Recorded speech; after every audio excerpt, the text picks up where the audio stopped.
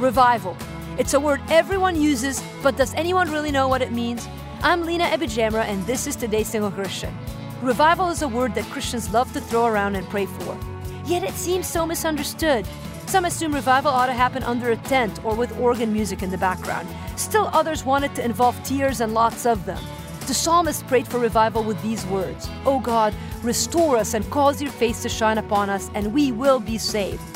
See, only God can bring about the kind of revival that our hearts long for. Revival is the church waking up to the presence of Jesus in our midst. Revival is God allowing us to experience what we might already know theologically and intellectually, but have yet to experience. Revival is the very real presence of God in our midst.